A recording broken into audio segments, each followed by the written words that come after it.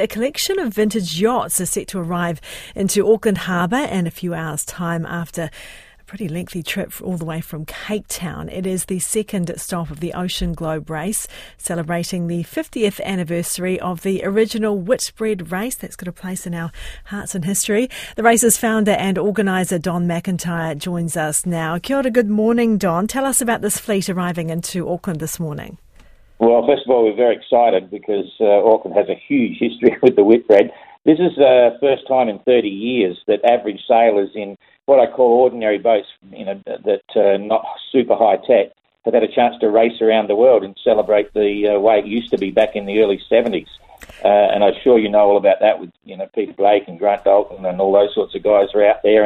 And these sailors on board are living the dream now, and they're doing exactly the same thing that was happening, back then. So it's quite a race. Yeah, when you say average sailors, I mean these are hardy folk, aren't they? What kind of conditions are they dealing with, and what kind of technology are they doing without? Well, basically, there's no GPS allowed. It's all satellites. It's all sextants and paper charts. So if you want to listen to music, you have to use cassette tape players. And, the boats themselves are just beautiful classics. And there is a division of original Whitbread boats that actually sailed in the Whitbreads in the early 70s. But for the sailors themselves, what happened, as soon as the Whitbread rolled over to the Volvo in the early 90s, it went fully professional. So you had to be an elite sailor, and they're all paid and so on. But all the crews are basically amateurs on board. So they're just the same guys that are, racing around the buoys and things like that. They've got together, got impressive boats, done refits, and coming across the Southern Ocean from Cape Town, we've been really lucky because sure they've hit sort of 50-knot winds and things like that, but no huge storms. The weather's definitely changed for the better for this leg, and they've been out there since November the 5th, so and covered about 7,500 miles, averaging a couple of hundred miles a day.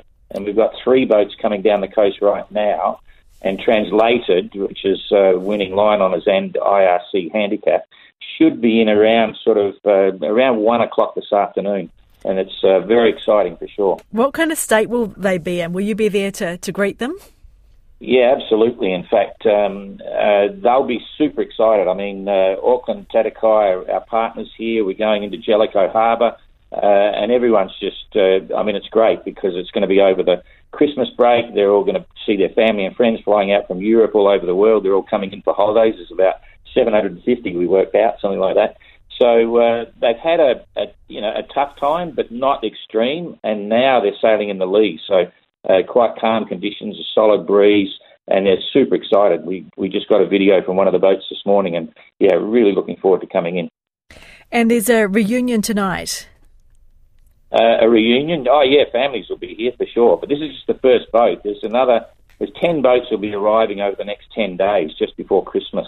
And people can come down and see them down at Jellicoe Harbour there. And there's a couple of tail enders that will be here just before the restart on January the 14th.